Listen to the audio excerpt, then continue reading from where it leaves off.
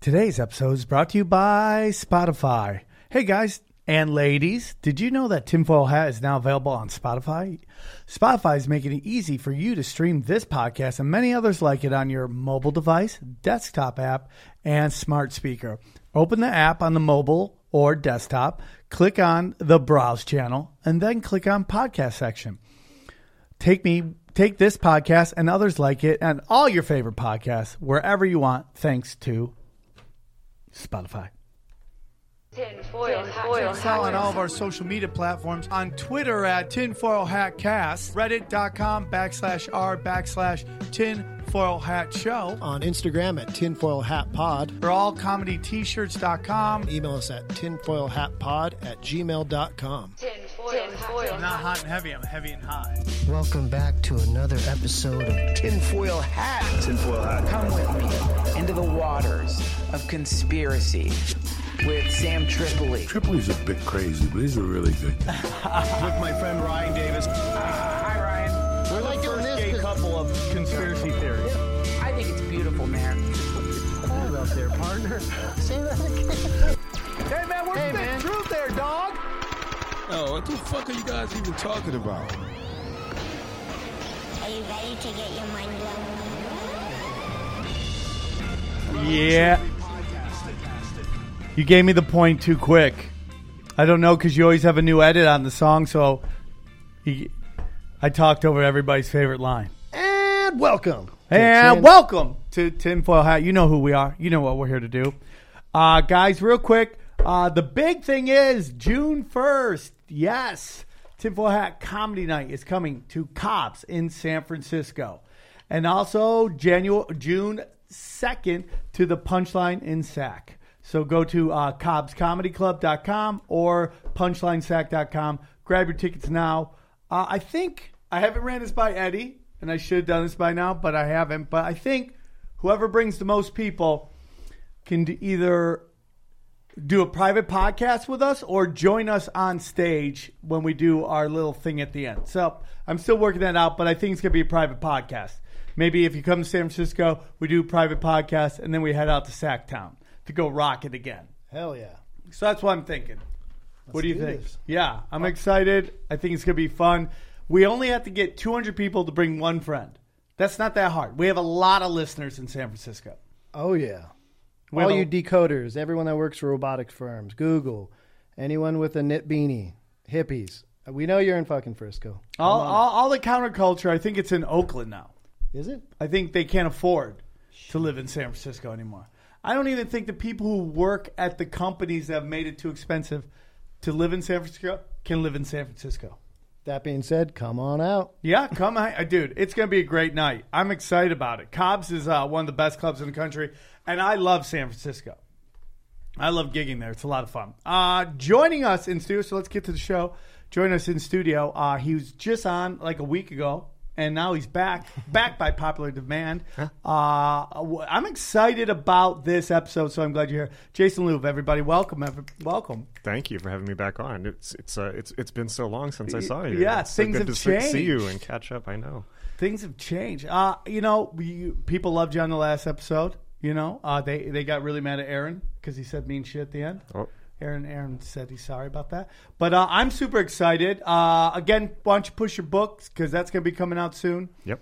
April 17th is John Dee and the Empire of Angels, which is the nearly 600-page hard book biography of not just John Dee, who's the kind of most famous alchemist in recent history, but also Aleister Crowley and Jack Parsons, who I understand you guys are interested in. So it's really the definitive guide to Western magic, which is the secret spiritual tradition of Western culture, which has been kind of hidden and kept elite for several hundred years, and now everybody's interested in, because now we have the internet and we can find out all about it. So everyone wants to know what's been kept from them. Well, I'm super excited to read the book. Did you say it's 600 pages? 560, yeah, so close to 600. So that'll be about a good 2 years of my life. I'm going to do it, though. I'm going to do it. How long does it take you to write a book that long? The actual writing process took 2 years, but it was 3 years total, including, it started as an article for Boing Boing, and then it turned into an ebook, and then And then, I went through the negotiations with a publisher, and then, two solid years of writing. I was literally sitting in a tiny office in Glendale by the Americana, doing nothing but writing that book nonstop for, the better part of 2 years. It's kind of like putting out a special. Like that's a book is putting out a comic, putting out a special, because that's about how long. I think some guys try to do one a year. I just think that's suicide. But I mean, some people can do it. So I think it suffers if you do that too many times. But around 2 years is a good time to put out a good hour. I mean, like, what's so interesting too? It's like 560 pages in this attention span, generation we live in now. How many people do you think get to the end of it? Is it what is the normal book now? Like 200? Yeah, the normal book now. I've worked in the publishing industry since I was since I was a teenager, because I started out. Were you a paperboy? Paper here? No, Come get your wizard paper. I was not, but I worked in bookstores, and then I worked in the publishing industry right out of even when I was in college, right out of college. So. The standard book now is kind of like a listicle blog post that gets turned into an extended Kindle. So I really tried to do, I was very inspired in writing this book by Will Durant, who was a great historian wrote these massive books with his wife. He spent his entire life only trying to write the history of the entire world. And there's actually a theater named after him in Hollywood, I think. Wow. But, so you say that people have a limited attention span. And I believed that for a long time, but I don't think it's necessarily true, because people have a short attention span when they're on Facebook, when they're on their phone, but not when they're listening to podcasts. They'll listen to a 3-hour podcast. It is very interesting. It is interesting. If it's, or an Audible, an audiobook, or if it's something they care about, if it's something they can take with them to, the gym or driving around, then they don't. So I kind of think that the idea that people have a limited attention span is true, but it's also a feature of social media more than people's actual attention span. I mean, Netflix is now putting out 15-minute specials because they've crunched the numbers, and I think they've noticed probably on the average hour, people only watch 30 minutes, 40 minutes. Jesus. That's why I'm breaking mine up into two. I'm like, okay, you watch a little of this, come back and watch the next one when you're ready to do it. Yeah, but they'll sit there and binge watch a show. Yeah, it's interesting. I sat there and watched Breaking Bad practically back to back, so. Now, as a comedian, we really get angry when, we don't get angry, but we're kind of like, oh, really? When a celebrity comes into our world, you see these improvs on the road. They have YouTube celebrities doing stand up now, and it's like, who was it? Well, Nene Leakes or whatever her name is from the Real Housewives of Atlanta was doing a week. I'm like, what is going on now? I can't imagine what, as an author, you must feel, because it sounds like you've been in that world for a very long time, with just everybody putting out books now. It's just like Kim Kardashian's putting out a book, and you're like. It's always been that way in the publishing industry. The publishing industry is exceedingly small compared to other entertainment industries, and it's always been that way. It was like that like Howard Stern's book, or anybody. Paris Hilton, anybody who came in and did a book. And the thing that's good about that is that actually tends to float the publishing industry. When big celebrities come in and they'll do one book and it'll keep the lights on for the publishing company that does it for a couple of years. So, that's how people feel about Dane Cook. We're cool now, but back in the day, people would be like, they would always say hey man, I may not agree with this, and that, but he brought comedy back.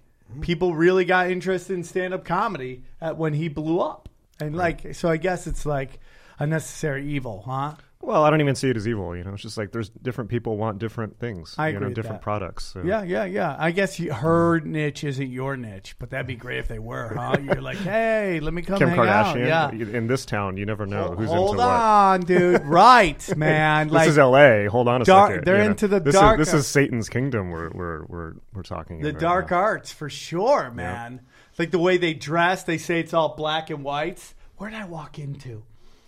I walked into somewhere and I looked at the carpeting. It was all checkered black and white. And I go, oh, dog. Masonic. This shit's fucking evil. Well, Kanye West, right? You've seen he did a while ago now, but he did I that call video him Fat Kanye. Okay. Power? I'm only kidding. Yeah, exactly. Power. Like, there you go. That's the transmission of the Aeon of Horus in video form right there. Explain that to Sam. I don't know if you remember this one. It's called By the Power. way, I love Kanye. I'm just mad. I spent love Kanye. literally $200 on tickets to go see him. Heartbreaks and 808, I think it was. That was the I was so angry. Just listening to him cry about how hard his life. It was awful. So that's why I got. You got to separate the artist from the art sometimes. I get that. My Twisted Dark Fantasy. That's one of my favorite albums of all time. That's a beautiful album. Early Kanye was some of the best to ever do it, by far. Just sometimes they go crazy, and then when you court those witches, man, they bring a whole different. Nobody survives that. No, well, you know the story about Bowie in the 70s with the witches. You must know this story. No. So when Bowie, so Bowie, obviously he was a cult figure in England, but when he did Ziggy Stardust, he really blew up and got a ton of money and spent it all on cocaine. And he was on more cocaine than anybody in the music industry in the mid 70s in Los Angeles, which, as you imagine, might have to be a substantial amount of cocaine. But he got really into magic when he did Station to Station, and that whole album is about him using the dark arts to get more coke. Oh, well, that was only the first step. The second step was to make himself the fascist dictator of Europe. And then he got into trouble for that, as you might imagine. But he spent all of 1975 or 1974 coked up in a room in L.A., like drawing Kabbalistic patterns and trying to draw dimensional gateways to walk through. He's talked about this in interviews, trying to see if he could change the channel on his TV without using the remote control.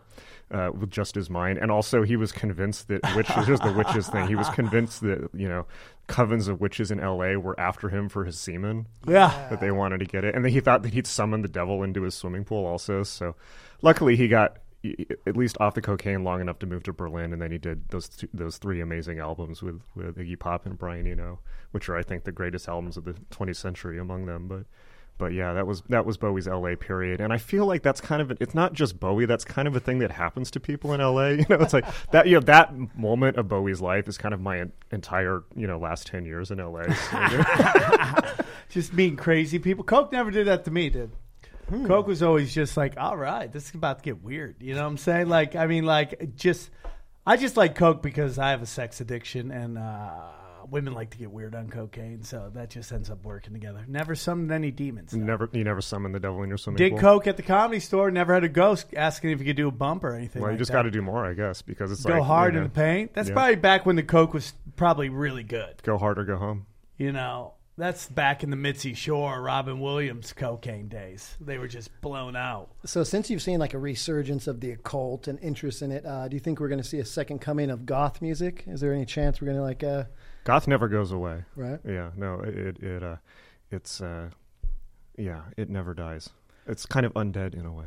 Well, I always noticed that when kids wanted attention, they would always say that they were witches and that they loved the devil. And I felt so bad for those kids because as my age, I obviously see that is a call for an attention.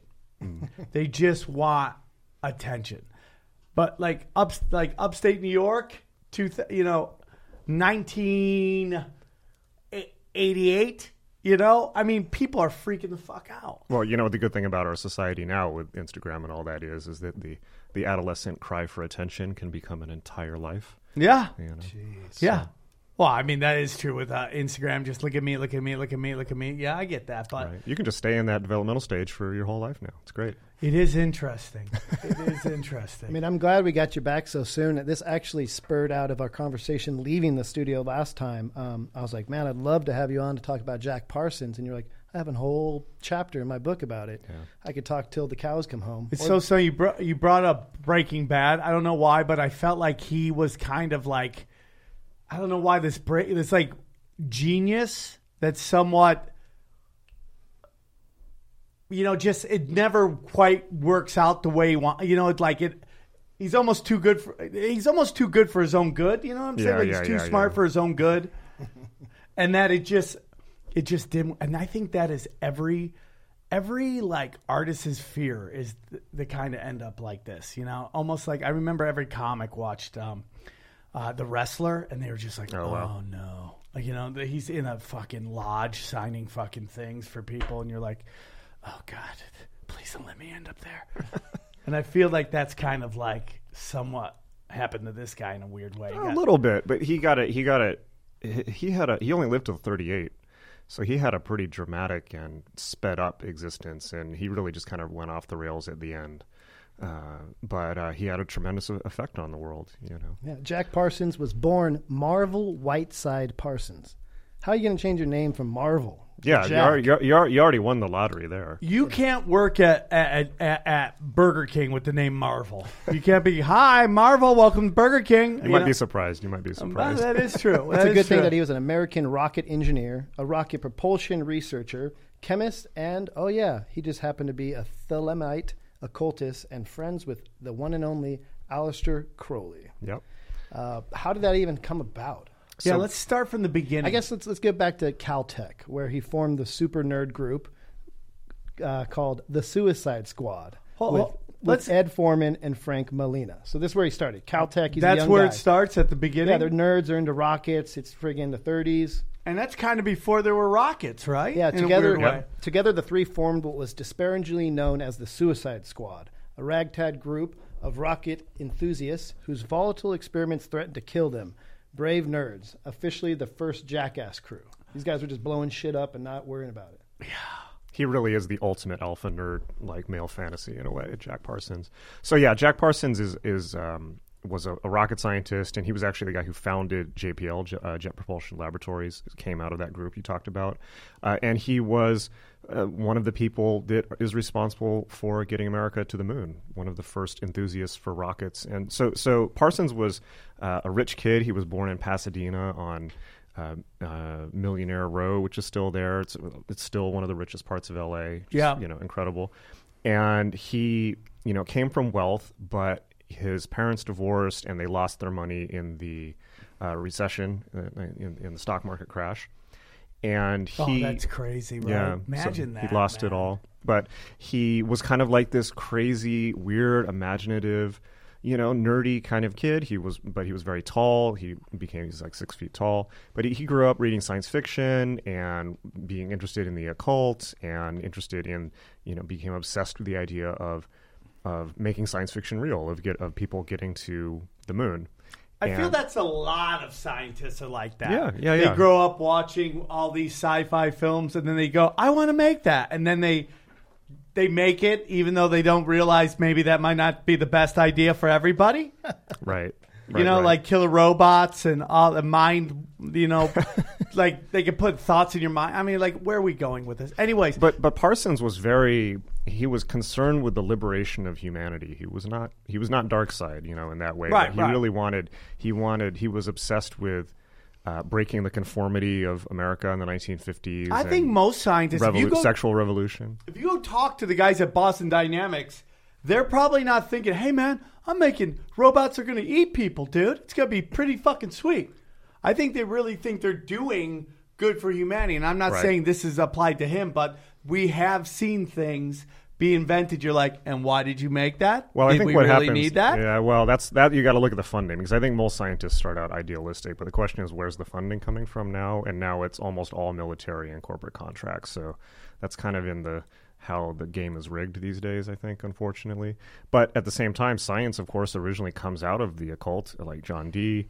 And for me, I think the whole idea of science and science fiction and the occult it's all part of this same kind of Faustian thing, this idea of like, what can we do? Where can we go next as a human species? And Parsons really embodies that. And his three overwhelming interests are rocketry, science fiction, and the occult. So he starts off, he doesn't have enough money to go to school. He gets an offer to go to, I think, Caltech, but he can't afford it, so he ends up just working in an explosives factory. And by night, he's hanging out, but he ends up hanging out with all these Caltech grad students and becoming friends with them and just kind of forming this thing, like you said, called the Suicide Squad, where they're just building crude rockets in the Arroyo Seco in Pasadena near here and just trying to make rockets go. And this was what 50s? The 40s. 40s, Yeah, man. I think Just the think late, what LA late was 30s. like in the 40s. It was before the war. Yeah. Before Yep. LA wasn't even close to LA. I think if you're talking the 30s, 40s, LA, I think like Hollywood was still in Ithaca, New York. That's where a lot of the major films were made at first. And then it moved to New York City, and then they realized, oh, I hate the cold. And then it moved to LA. I love the idea of these old-timey guys. I mean, if you see Jack Parsons, him and Walt Disney look like what 1950s looks like. Just that long, tall. And they actually designed Jack Parsons, or Tony Stark, I should say, after Jack Parsons. Yep. So if you ever see him in the comic books and everything, the way he looks is exactly like Parsons. Really? Yeah, he's that rocket engineer that is just kind of kooky, you know? Well, I think in one of the Avengers movies or one of the Iron Man movies, they show Tony Stark's father. Yes. And he's actually supposed to be Jack Parsons. Really? I didn't know. Oh, Iron that's Man's amazing. father. Yeah. So, and it's very interesting because, you got this kid, he came from money, even though his family loses it, but there's this whole thing that, like, he's this brilliant mind. And sometimes people want to think, like, people get stuff because their family's connected. They're like, Chris D'Elia is, like, came from money. And that kid's super talented. Nick Kroll, super talented. Mm-hmm. Like Nick Kroll's family is billionaires, like, major players. And, like, that guy, to me, is probably the most complete comic entertainer I know. Like he's Brian Callen's right there, but he's like, I mean, that guy, he can do everything. And it's just like, hey man, some guys just win the lottery, And it sounds like this guy, his family lost money, but it sounds like he had like everything. Well, I think that I'm sure that if you come from that type of, I mean, I wouldn't know, but I'm sure that if you, but I'm sure that if you come from that type of like patrician background and imprint, I think you kind of naturally have a sense of being, having, white male privilege to the extreme, as it were. You think you can do anything. You maybe have a sense of, being elevated above other people, and maybe that you're almost like a steward of them in some ways. And, that's, I think, the good side of people who come from that type of background. Yeah, they have a confidence in them, probably because their families come from people who've achieved stuff. I always go, if you're like, there's a good chance if your life isn't exactly perfect, it goes back to some of the decisions your ancestors made a while ago.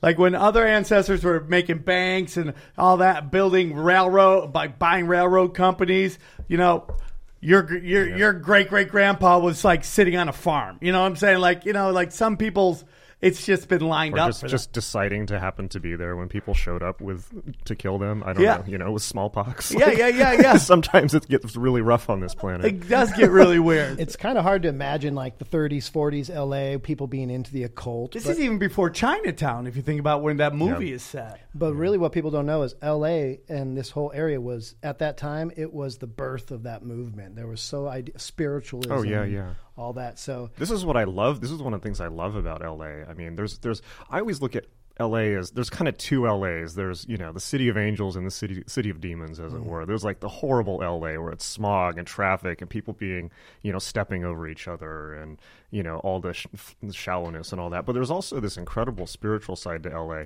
And you have to realize that LA was, the people who came here came because they wanted to build something out of their imagination. They wanted to create movies. They wanted to create almost a totally new society where, the whole idea of Hollywood, that we could show life as it should be, not how it is, a better version of reality. And of course, there's no surprise that, especially during that time, everyone was interested in Yogananda or Manly Hall or New Thought or the idea that, like The Secret, like that if you think about something, you can make it true. Yeah. And this city was created by people who were immersed in occult ideas. And it truly is. I think that LA is the most truly occult city in a way because of that. As crazy as LA is, it is a place where if you work hard and you catch the right breaks, you can change your life. I mean, Tiffany Haddish, one of my very good friends, has, where she came from, where she is now, that couldn't happen anywhere else. Only in LA, man. And I'm sure, And you just, when you look at through the history of rock and all that stuff, it's like how there is that occult stuff to almost everything. Always. I think that I was having this really paranoid moment once at Hollywood and Highland where I was like looking around and I had the strangest idea. It was just an idea that came to me. I thought that, you know the whole thing about Robert Johnson selling his soul at the Crossroads. I was like, what if everyone who's famous in LA has sold their soul? What if you have to do that just to get in the door? I know people that would say that's true. I'm wearing a shirt right now. It says John Meadows. He's an amazing musician. He's been around forever, and he's told me some crazy stories about people in the up in the hills, parties he's been to that like. I've heard stories that too. He's like that's shocked him forever. Just like Roman Polanski type craziness. Yeah, I mean, he's an amazing dude. He sounds like Elton John, Guns N' Roses, and like Pink Floyd, like just like had a baby. He's the most honest dude I know. And the look in his eyes when he said the things I saw in the 80s and 90s which haunts me for the rest of my life. I'm sure, dude. There's a game that gets played. You see a lot of these. Like a lot of these musicians were famous a long time ago. You know, we did a whole episode on the occult in hip hop and in rock. We've done it and all that crazy stuff. It's like 100%, dude. So I had the only time in my life I think I might have messed with the darkness is it was after I'd got it through this hardcore breakup, love of my life. I stopped drinking. I can't stop staring at that. Yeah, I know. This is designed purposely. So, like, I was in this place where I'd never experienced insomnia before. And before I used to think, like, just go to sleep. And I was, like, insomniac for going on too long. And I was just laying there, and I just said, anyone listening to me, would you just help me? I'll give you whatever you want. I just want sleep. Dude. I just want sleep, and I felt like I fell through the floor. Wow! And I like slept solid for. Was just get out? 16 hours, dude, and like shit you not. Into the floor. I woke up feeling like hungover from that sleep, and I have that thought like, oh no. So, but you said anything they wanted. It was just like anyone, just give me rest. Wow! Like give what, me what rest. did you gamble away there? Yeah, what did you give away? bargain away for that one night's sleep? What did you give one away? night's sleep? I'm not too sure, but I started dreaming after that. Like I don't know if it coincides when you stop like drinking and doing drugs, like you get your emotions and your dreams back. But I started dreaming after that. So wow, yeah, it makes me think of. Does it work like that? Yeah, you can just be like, "Hey, man, I'm selling my soul," and you could be like, bah, bah, bah, like an auction to get all the different. I don't know because I'm the only person in LA that hasn't sold my soul. So maybe you guys. Have you tried? I noticed that. It was funny seeing a sorcerer laugh. I don't know if you're technically a sorcerer, but I looked over at you at the Comedy Chaos. I'm just sitting here. Yeah. I'm just a guy who played a lot of D&D, and somehow I ended up in this situation. You're the most calm dude I've ever met. Come on, me and Duncan Trussell want to believe that you go home and just like open up a portal and step through. Maybe, but no, I'm like living testament to the idea that heavy metal comic books and role-playing games lead to the occult, and why you should not let your kids have those things because they could turn into me. You know? I think all children's entertainment lead to. Like, do you watch kids' cartoons? No, it scares the shit out of me. It's I can't take dude, that they're stuff just anymore. acid it's too trips. much. Yeah. SpongeBob SquarePants. That is just a dude on shrooms right there. Right? I do a joke about how like I went to a Christmas parade. It's like you go there. It's like. Christmas parades are just baby's first Burning Man, dude. It's like everybody's on it's just shit face, dancing the bad music. You know, it's the same thing. We just introduce our kids to the shady shit. Well, check this out. This is kind of shady. It's called the Gnostic Mass, and this is what got Parsons into it. It's a different take on the Catholic Mass. On a black and white stage stood an altar embossed with hieroglyphic patterns, a host of candles, and an upright coffin covered with a gauze curtain of which the group's caped leader would appear.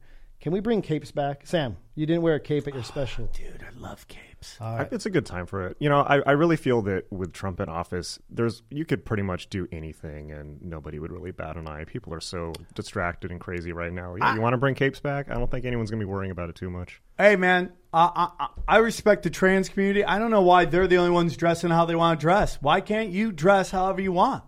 Why can't you show up to your job at FedEx in a fucking cape? Why not? Let's do it. Take pictures, please, and send it to us. So at these things, poetry was read, swords were drawn, breasts were kissed, The lances were stroked, and it was highly charged sexual atmosphere. Wine was drunk, and cakes made of supposedly menstrual blood was consumed. Not supposedly, that's what was actually in them. And so this is the Gnostic Mass. What's the reason for menstrual blood cake? Well, okay, so let's did back they up only a few have these? steps. Do they only have these parties once a month? No, well, you can still go to them actually, no, once a week. So yeah, the Gnostic Mass. Okay, so here we've got Parsons. He's this young, idealistic, maybe a little bit naive, maybe a lot naive, young kid. His father left at a young age. He doesn't have a father. You can imagine he's drifting a little bit, but he's obsessed with rocketry. And he doesn't really have a cynical filter at all because he didn't go to college. And he's reading all this science fiction. He's hanging out at the LA Science Fiction Society, which is, by the way, where Ray Bradbury got his start. And he's like this mentor to all these young science fiction authors because he can get them laid. Like he's a good looking dude, and they're total nerds, and so they love him because he can like bring them to parties.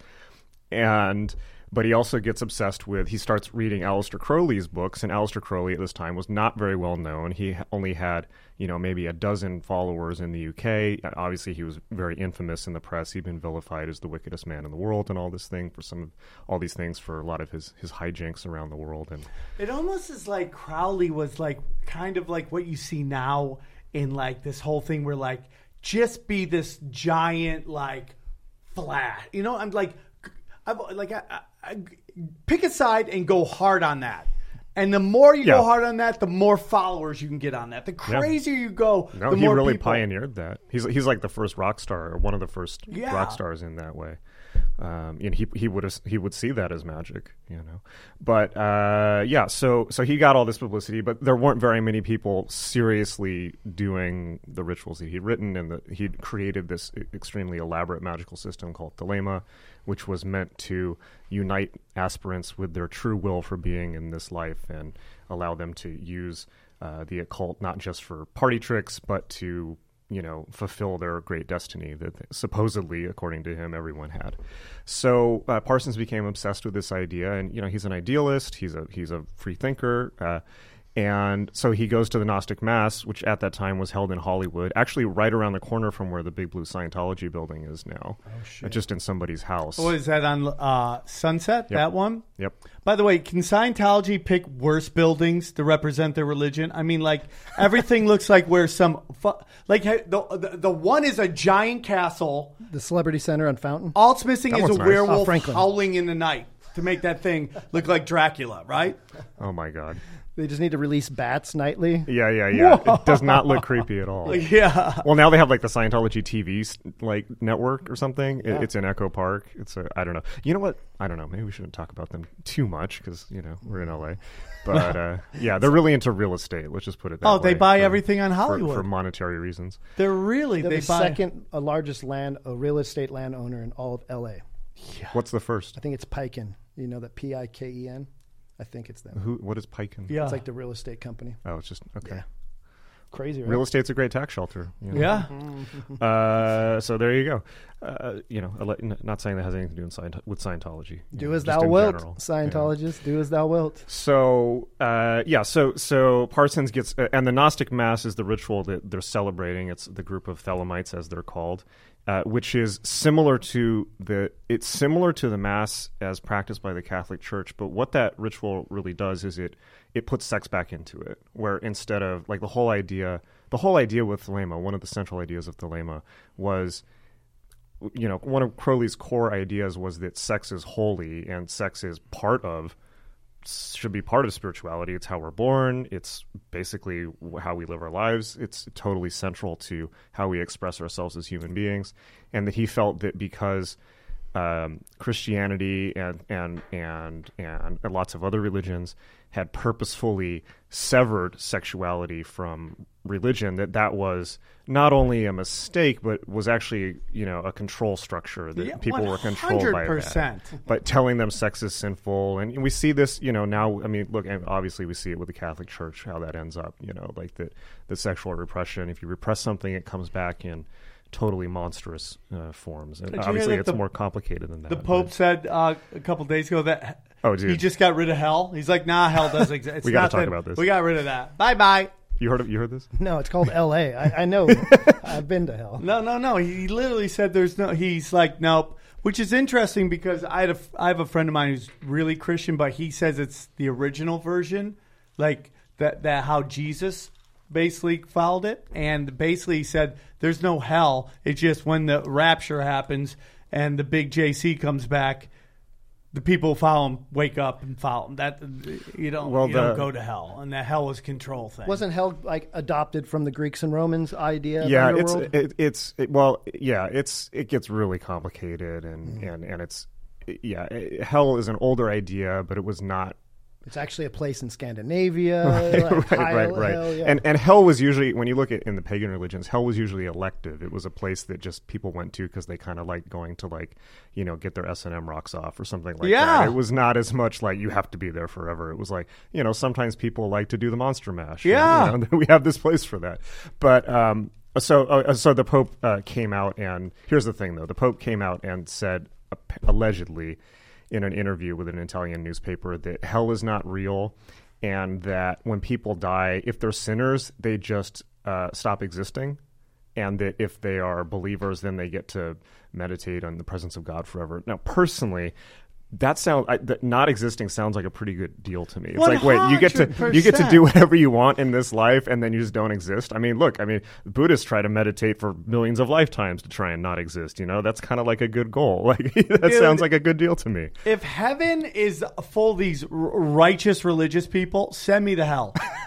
Send me to hell. Let me hang out with all the strippers, the adult film stars, rock stars. They're all going down there. Because if it's going to be like, who's the guy, Jim Graham or whatever his name? Come on, dude. Billy Graham.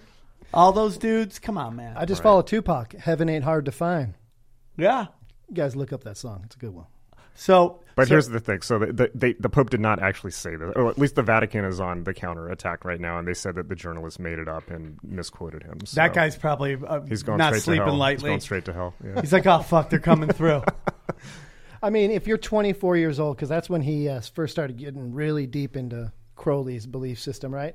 And he tells you sex is going to get you to some magical place. Dude, I'm busting it's a good nuts sales, until I get to Shambhala. Pitch. Are you kidding me, dude? Like, you just think about this, man. Like, how much of being a cult leader is just trying to get laid? 100%. Like, it's like 100%. How much stuff is a cult just leader? A human? Are you kidding me?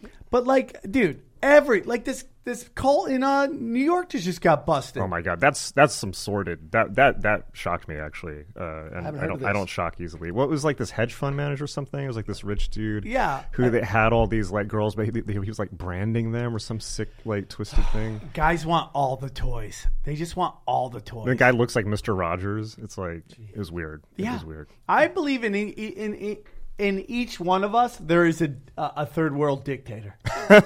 Oh, I know there's a third world dictator in myself. That's why I'm keep very aware of him and don't let him out. But everything, look at that show on the Wild Wild West. Is that what's called? The Wild Wild Land?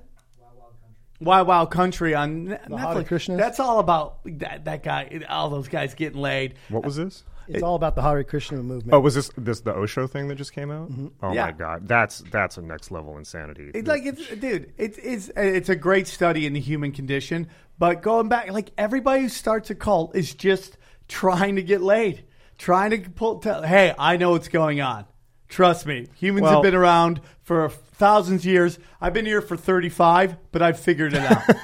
It's that Patrice O'Neill joke. Like, if I don't leave the house before I bust a nut, I'm like likely to kill someone. It's like totally true. Like these cult leaders have just been backed up. I always wanted to know how many schools have school shootings where the two teachers bone the students. I bet you none. Jesus. I bet you none.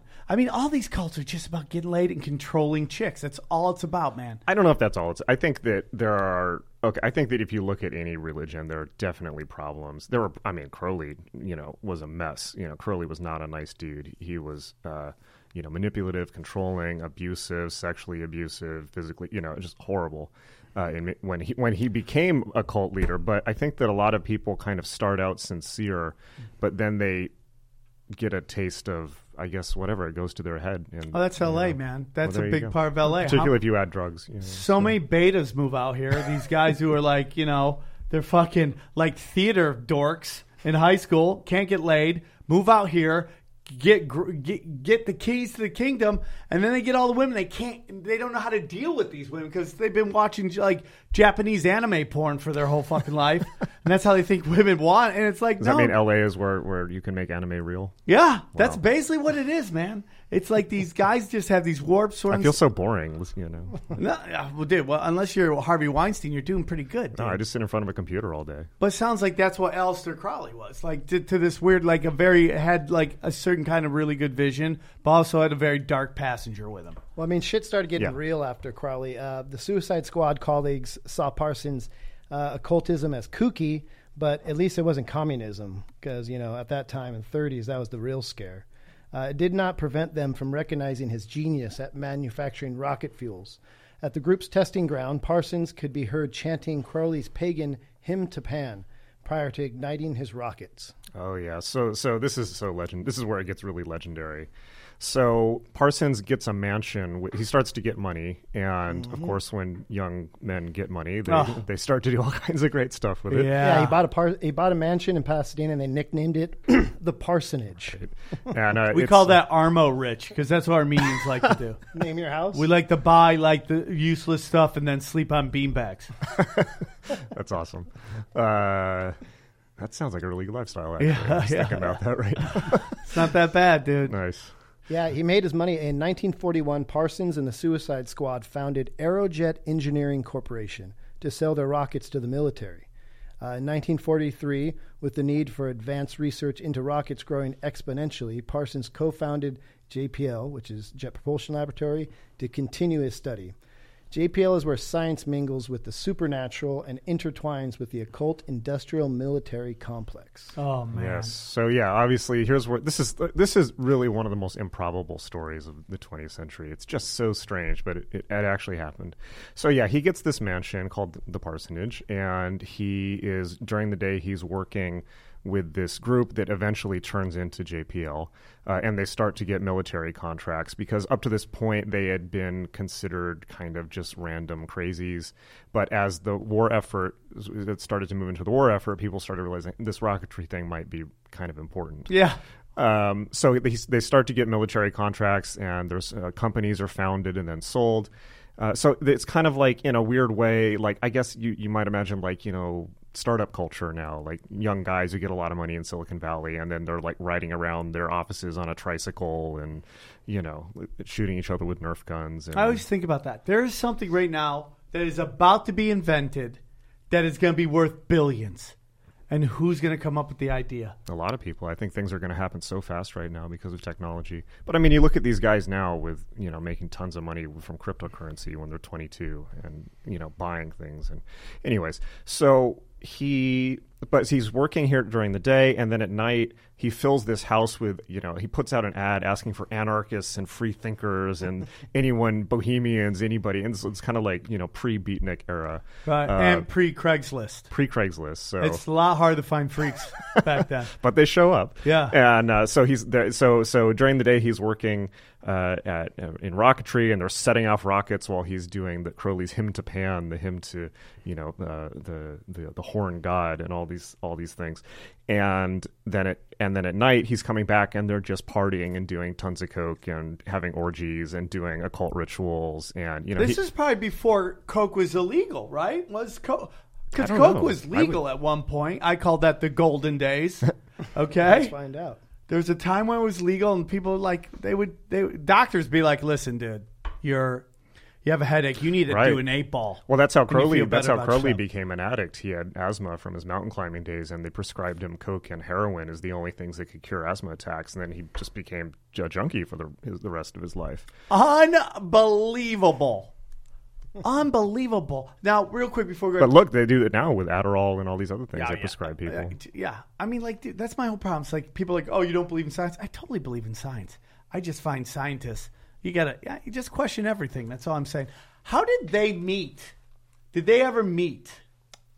Crowley and Parsons? Yeah. Not in person. They only communicated because Crowley was, at this point, fairly destitute. He was going through, at this point, the Blitz, the air raids in World War II, and he was communicating with Parsons by email because at this point, the group in L.A., which became the first OTO, Ordo Templi Orientis Lodge in L.A., which is Crowley's magical group. It was really the first experiment. It was the first group to do this in the U.S. And Crowley was, very frustrated by them because you can imagine this guy with a classical education, who knows Greek and Latin and is so erudite and comes from this kind of at least upper middle class English background and has gone to Cambridge and been all over the world. His philosophy gets to California and it turns into like a new age frat house. Yeah. So he was a little frustrated with them and just constantly pulling his hair out, but he didn't have any. So. I always say, don't be the Trailblazer. Be like the two guys back from the Trailblazer. Trailblazer always dies broke. It's like, oh, this is awful. The guy after him. Like, let's look at it. You had Friendster, right? What followed Friendster? Right. MySpace. Who made the big bucks? Facebook. Right. Yeah, Parsons, he was balling like a wizard. He was accused of seducing Aerojet secretaries by inviting them back to his mansion where debauchery, drugs, and fire dancing ruled. He met visiting scientists at his front door with a snake curled around his shoulders. He's just getting weird. Living it up. Yeah, Dude. He's doing it. Look, smart people get weird sometimes. What can particularly when they get a lot of money and they start doing drugs. We know this to be true. He starts having parties, and sci-fi authors like Jack Williamson, Ray Bradbury, like you said, and Sprague de Camp, who author of over that's a great Sprague name. de Camp. of over 100 fantasy and sci-fi books. He declared him an authentic mad genius, if I ever met one. But it doesn't end there. Right? There's more. The FBI began investigating him as a possible security risk because they knew what he was up to. Well, here's the thing. So you had mentioned communism before. In his student days, as many young students do, Parsons had been kind of invited along to a meeting of the American Communist Party, and he was too naive to know what he was getting into. And just because he went to a couple meetings, I think 2 or 3 meetings, and then of course, as sometimes happens in these meetings, somebody said like, hey, why don't we take this a little further? Why don't we, why are we just talking? Why don't we take some action? And at that point, Parsons was like, no, this isn't for me. I'm out of here. But he, it was on his file. The FBI was aware that he had attended communist meetings. So at that point, it wasn't the occult stuff and it wasn't the parties. They were just like, oh, you went to a communist thing? We can't have that. So obviously they thought he was an eccentric weirdo, and the FBI and the LAPD investigated him, but they just decided that he was a freak and not, dangerous in any way. I read that they thought he was bisexual. He probably was. Yeah. The OTO, people in the OTO thought that. Come on, Sam, we're elevated, dude. Yeah, hey, I'm not judging. We're like a year away from being full-blown. We're hanging out in here in cloaks. You don't want to talk about being gay and full-blown at the same time. Listen, to each their own, man. As long as it's with adults, I don't care. I was just saying that. Yeah, that was harsh. That was a harsh one. Come on. All right, I won't do that again. I mean, like, dude, usually when you're eccentric, a lot of times when people have very active minds, they do drugs because they want to turn. I mean, like we're in recovery. We've seen this. Yeah. Where like people just can't turn their brains off. Yeah. So they want to do drugs and get weird. I think that also when you're really intelligent, your own brain is the most interesting thing to you. So you want to alter it. But people love drugs. Everyone loves drugs. It's part of the human experience. Yeah, we are drugs. We're just a bag of chemicals just interacting with itself, Right. What a like a crazy time. You got to think about when they're doing all this. Like, this seems like we've heard this story 1,000 times, but this is almost like the beginning of it. To be into like black magic in the 30s or 40s is just like an insane time. Yeah. That's the thing with Parsons. He kind of makes sense now, but at the time it's like, what the fuck is this? Like, you have to imagine with Parsons, it's like if you imagine Elon Musk, Aleister Crowley, Abby Hoffman, and I don't know, Stephen Hawking all in one person. That's kind of like the deal with Parsons, because he's this brilliant scientist, but he's a huge hit with the ladies, and he's living this kind of rock star existence. But he's approaching the occult in a very disciplined and scientific manner, because he does have a serious. He hasn't been to school, but he has a very serious scientific training where he's working as a chemist all day long, and he's worked as a chemist, and so he applies this to the occult. But this is where it really starts to go off the rails for a couple reasons. One is he's doing way too many drugs, too much coke. He's probably he may be making speed at this point. So, you know, as and that's out of do. a bathtub, dude. That's the old crank. Right. That's that's the crazy crank. And then a certain somebody who shows up. Maybe LHR. LHR. His fortunes were not helped by the arrival at his house of a hugely charismatic young science fiction writer by the name of L. Ron Hubbard. Yeah, That's like Ronnie boy. everything has its own subreddit. That's what I learned about life. And there's just a small group of just people who write sci-fi. And just think about the sci-fi this time. This is before like Star Wars, all that shit that kind of defines that genre. Totally. Like they were way ahead of that, man. Yeah, and there was a whole group of that. They instantly became close friends. I mean, like straight up Step Brothers moment. Like, did we just become best friends? They were fencing together. They discussed magic together. Totally. And they even performed magic rituals. Hubbard moved into Parsons' mansion and, taking to the air of free love like a fish to water, worked his way through everyone's girlfriends, wooing them and wooing them. I mean, have you seen L. Ron Hubbard? I'm a redhead. Redheads, we're hit or miss. We're ugly as shit or we're kind of good looking. This guy was not kind of good looking. How did LHR... He looks like the Gerber baby. Yeah, Mr. Steal... He's not... How is he Mr. Steal Your Girlfriend? That's what I want to know. Some women are attracted to... I mean, like, dude, Stephen Hawking's, like, cheated on his wife with another chick.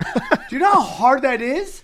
Did you see that picture? Apparently, there was. This is kind of horrible. Well, maybe we shouldn't go this dark, but there was. Okay, all right. Okay, let's just go there. There was after Stephen Hawking died, there was a photo that showed up of him hanging out at Jeffrey Epstein's island. And I don't know if you know Jeffrey Epstein. Oh yes, yeah. we've talked about him on all the right. show. So there's like just this picture of him like partying with Jeffrey Epstein. It's like what?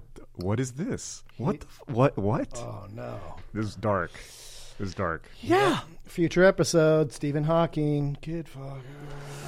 Anyways, allegedly. Yeah. Allegedly. This is one of the things you learn as a journalist. Just say allegedly. Yeah, and everything's good. Hey, he said allegedly. shit. Allegedly. Yeah. So, I mean... That's almost like pinky swear before. Exactly. As soon Hubbard moved on and stole Parsons' girlfriend. But Parsons was like a ride or die homie. He was kind of cool with it. Because he helped him do a little comedy. You saw that in the 80s. There's a very famous case of that. Sam Kinison and what's the Carl LeBeau. Carl LeBeau. Carl LeBeau's kid looks exactly like Sam Kinison, and We eventually also have, came out. George Harrison and Eric Clapton. Sharing a wife. Nice. Best friends. Why my guitar gently weeps, dude. But Hubbard made up for it by helping Parsons on the grandest magical working he had yet attempted. This was known as Babylon Working, an attempt by Parsons to incarnate an actual goddess on Earth.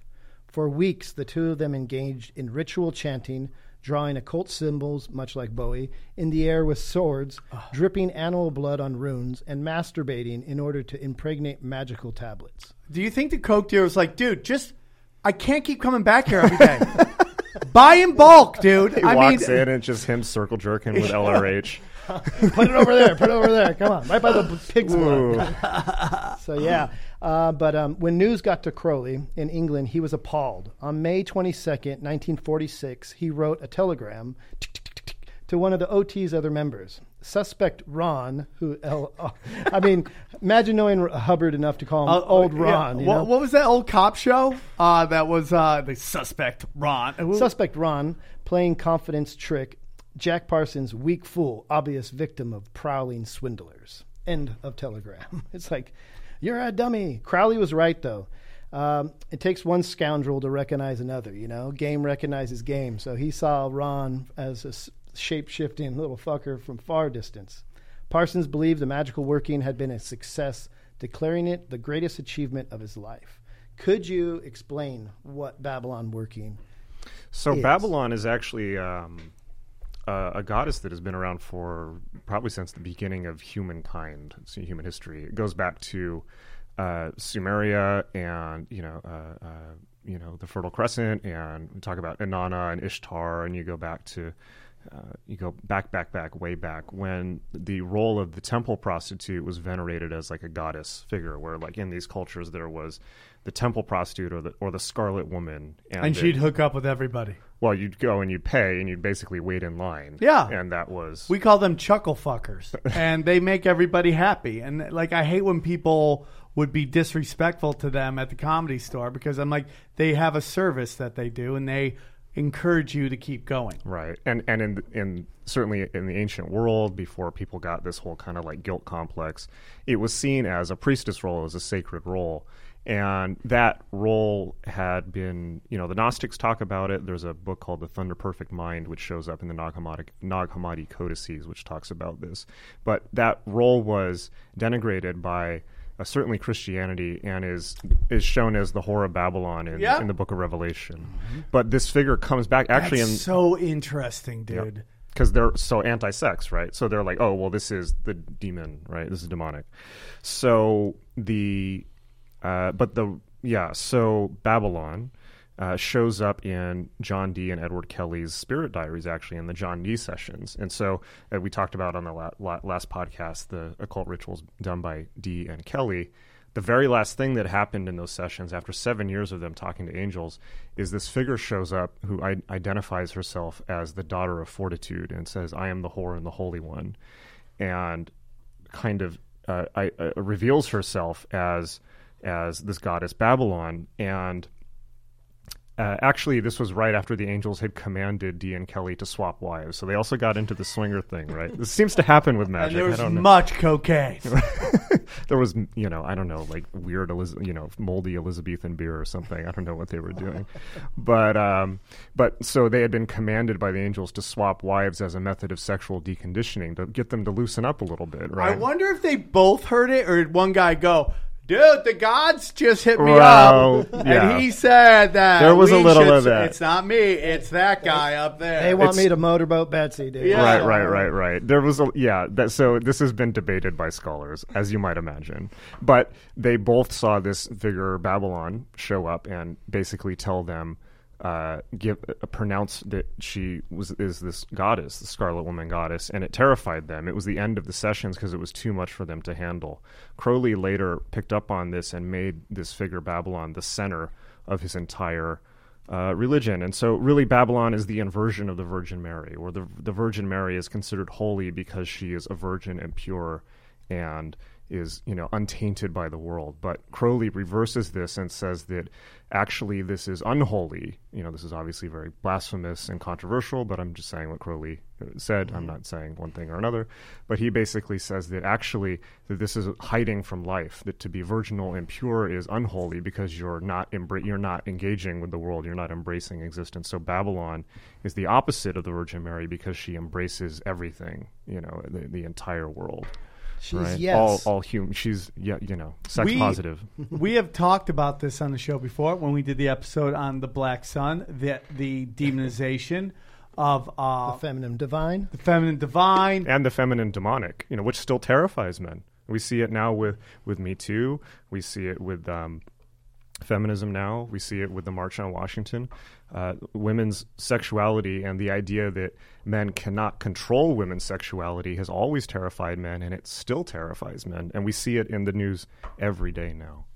Like this is Babylon. This is the Scarlet Woman, the woman girt with the sword, as Parsons said. Kali in the Hindu tradition, beheading Shiva and holding up the heads of all the men that she's beheaded, like a garland of severed male heads, just like, just try it, right? Exactly. This is Babylon, or a similar cultural representation. She's the original Pussy Riot, right? Well, the funny thing about Kali is she only looks that way when you're afraid of her. But when you love her, she shows her true appearance. She might behead you anyways. You got to watch out. Into the mouth of Everyone's got a thing. Yeah. It is interesting that the demonization of the divine feminine, the demonic feminine, and see, it's so weird because women, I always end up engaging into these arguments because I hate the generalization on all white guys. We have a bunch of white guys in here. Nobody hates anybody. We all love. But right now we're taking a beating because the action's at the top, and and I defend that. And then you hear women always say men are afraid of a strong woman. Like my girlfriend is like a world beater. You know, like she's a dominator. I've always dated women like that. So I've never been like that. You know, I don't understand that. But I guess that is like something that's out there, that weak men want weak women. Not me, man. Every woman I've ever really been in love with has been like super masculine. I even like turned to lesbian one time. I have very feminine qualities, but I guess that's just growing up with that women. Hair? Not being like afraid of the feminine side. I think that's what we're seeing in this whole men being afraid of women. That's you just being afraid of yourself. Yeah. You know, like you have a shadow inside of you that's feminine. You Yeah. better embrace that shit. Well, I think that feminists also would say that feminism is, you know, one of the feminist arguments is that men also have a feminine side that they also oppress within themselves, and that's part of the oppression of, you know, that side of humanity. And that I think that's probably something Parsons would have agreed with. He had a very radical, he was very almost libertarian, but he had just a radical and anarchistic view of what life could be. He wanted, you know, pure women's liberation. He wanted everyone to have access to space travel. He wanted everyone to have access to consciousness alteration and drugs. He wanted to break, in a lot of ways, he predicted the 60s. He said that when he did this ritual, the Babylon working, one of the things that Babylon told him was that there will be a coming generation that will reject all this prosaic 50s bullshit and will reject conscription, like the draft, and will want sexual freedom and sexual liberation, and will want godlike powers. And all of that has happened. I mean, you know, if you think of you know, I think of technology as magic, you know, the ability that we can, with this phone, do things that the ancients would consider magic. You can tap something on this and summon whatever you want from Amazon will show up tomorrow. Yeah. You know, boom, there. You can you can have telepathy, you can read the thoughts and send thoughts to anyone in the world immediately. Yeah. You know, like you can record, you can make video, you can. So, you know, when we talk about magic, you know, we have to kind of take a broad Catholic in the true sense view of that word. And it's just kind of the things the powers that humanity has. And the powers that humanity have now are absolutely Promethean. And so Parsons saw the radical... I wouldn't call it women's liberation. I would say exalting the most intense parts of everything, not just women, but everything that had been oppressed. He was a pure idealistic anarchist. He wanted everything out in the open and total liberation for humanity. And I think it happened, but he didn't live much longer after that, unfortunately. And if he did, he probably would have had a very guiding role in the 60s. But this was the message that came, you know, they summoned this goddess Babylon, who gave them, you know, Hubbard was, you know, allegedly acting as a psychic and was kind of receiving messages in the same way that Kelly had. And of course, Hubbard's like, yeah, the goddess Babylon is talking to me and, you know, tells me to you should give me all your money and all this. But the work that emerges from, they actually exhibited the Book of Babylon that he transcribed at the MoCA in West Hollywood, I think 3 or 4 years ago. Can you buy a copy of this? It's online. It's only 77 lines, so it's a very short. It's less than 1,000 words. So they just chanted it over and over. It'll take me a couple months. Well, it was a received. It was like the Book of the Law. It was like a received. It was a received book, but they were doing Enochian magic, which comes from D. and Kelly, in order to open this up. And they got the result, and then Babylon, according to Parsons, manifested as this woman, Marjorie Cameron, who was showed up at the house. Like, you know, they went into the desert in the Mojave, and they did this ritual for 11 days where they were doing Enochian magic, and they were adding sex magic to it and all this stuff. And then at the end of the 11 days, they came back to the house, and this woman, Marjorie Cameron, was sitting there, who'd just moved in, and she was this, you know, had flaming red hair. You know, there was the spitting image of the Scarlet Woman, as Babylon is called. And, you know, immediately the Parsons and her immediately began doing sex magic together. And she just kind of was the avatar of Babylon, or at least walked into Parsons, projecting that onto her. You know, if you want to be a bit more cynical about it, which I think is fair. Yeah. But so interesting, dude. Yeah, and it got crazier from there. And they were doing...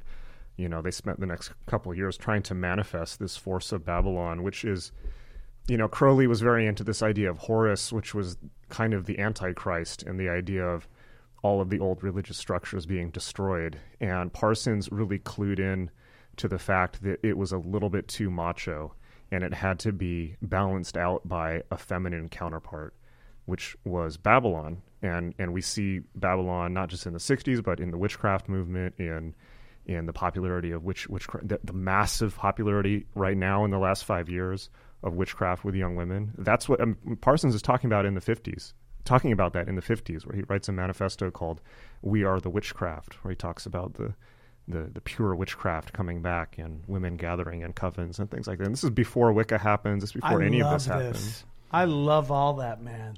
I love all that. Well, you alluded to it.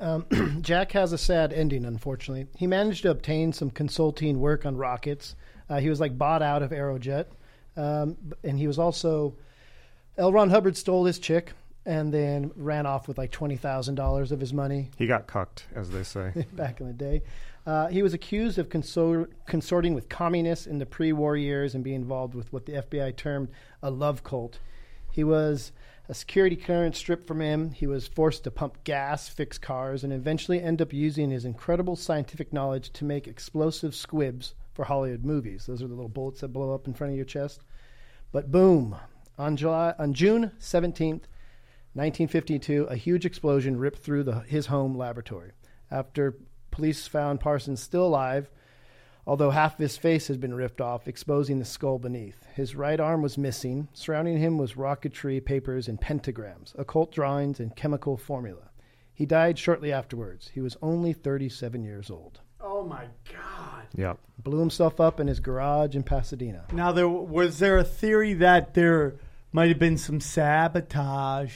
There was definitely that theory. But so here's the deal. I mean, Parsons lost his security clearance because of his connections with communism, and then he couldn't get a job. He was working as a janitor, at a gas station, as a dental assistant, or the guy in charge of drugs for dentists, which he's probably getting all kinds of drugs that way. Mm-hmm. And he at one point went to work for Howard Hughes. Oh, my God. And then he got an offer to work for the Israeli government doing rocketry, which is right before he died. And he and Cameron were going to move to Mexico to start working on rockets for the Israelis. And he was blown up the day before they went. So it's a little logically follows that people might not have wanted a rocket scientist going over to a different country. And I think that also he had also very much angered the LAPD in the 50s because he had testified in an explosives case where an ex-LAPD officer had killed somebody in a car bomb potentially, and he had testified against the LAPD. Oh my God! So they hated him. And so there's another angle. But I think the real story is, I mean, look, the guy was on a ton of drugs. He had decided he was the Antichrist. He declared himself the Antichrist, and that his role was to destroy Christianity by manifesting Babylon. So he was a little out there. He had a little twitch going. Normal people aren't entertaining, dude. Well, you don't become the world's first rocket scientist or one of the first ones if you're normal. Yeah. So, but he was rocking it till the wheels were going to come off. Hey. He just was like all the way, and that's kind of why he's so legendary now. Because most people pull themselves back from the brink, but he was just like, "Fuck it, yeah, I'm the Antichrist all the way." He's Thelma and Louise, dog. They're like, "Fuck it, drive off the cliff." Well, let's see how it goes. I'm a little leery to even ask Aaron what he thought, but let's try it out. Don't be an idiot. Hey, Ron. Well, you better be sick, dead, or mute. Hey, Ron. You done messed up, Ron. You filthy animal. Aaron, thoughts? I thought this was fascinating. I knew a little bit about Jack Parsons from our good friends at the Dollop. And a little bit from Drunk History as well. So this is all super fascinating and wacky. I love it. I loved it. It was Aaron's a great waking conversation. up. It went so fast. I can't believe it's 7. It's crazy. That was excellent. Jason, you're wonderful to have on. I'm sorry for a couple of the jokes went a little too hard in the paint. But let's plug that book again because, guys, this is pre-order, and it's going to sell out, and you're going to wish you had it. It actually is selling out. Yeah, so the book is called John Dee and the Empire of Angels. And it is, as we said, a massive book. And it starts with the first 2/3 of the book are about Dee and Kelly and the birth of Enochian magic and the system called Enochian that they channeled. And then the second or the last third of the book is about Crowley and Parsons and all the stuff that we were just talking about. And Crowley and Parsons were the ones that really took the system and used it and operationalized it and put it into practice, which was, according to the angels, the point was to bring the end of the world about. So all this stuff is in there, and it pieces everything together, and it really is the whole story of Western magic, or Enochian magic, from its birth to this time period and all the way up to the modern era and all the things that Parsons' work has been responsible for. You can get the book at johnd007.com, or if you just search John Dee on Amazon, it's the first thing that pops up. And it actually is. I just heard back from the publisher; they've already gone past their orders for the first print run, and more have been ordered. And so the first print run is going to sell out immediately after it's up, which is April 17th. I recommend that you pre-order one if you want to get one, because that probably means that the first edition, because it is a hardback occult book, is probably going to go up in value. And there actually may be some gaps where you may not be able to get it when they're waiting for the next print run from the publisher back into the warehouse at Amazon. So I really recommend pre-ordering it so you get one as soon as they're out. Get it while it's hot, man. And where can they find you on your social media, and Instagram and all that? So if you go to jasonlouv.com, Got it. And everything is there, all my social media and all the other stuff I've done. You can see my magic courses, you can see all my books, you can see all my blogs and everything that I've got. And of course, if you want I have the free course on magic. I love it. I read everything. Oh, what'd you think? I love it. Yeah. I love all of it. I'm really interested in this stuff. I'm hoping that we can turn Sam more and more goth as the year goes on. Do you want to be goth in your 40s? Yeah, dude. Come here just like, I wear black on the outside because that's how I feel. We're going to get some black LA's the polish. place to do that. But yeah, if you want the free magic course, just text the word shaman to the phone number 44222. Boom. Awesome. And Sam, plug anything? Well, guys, again, it's June 1st. Come on, North Cal. Anybody ever want to go to San Francisco, fan of the show, this is the night to do it. Go to the CobbsComedyClub.com. Buy your tickets now. I think we're going to do the podcast with whoever brings the most people. I'm going to confirm with that with Eddie this week, but we're going to do that. We'll sit down, a little podcast. Come on, we'll promote whatever you want to promote, and we'll do it. This was a great episode. I hope you guys enjoyed it, and we're going to do more of these with Jason. So, guys, thanks for tuning in, and we'll see you next time.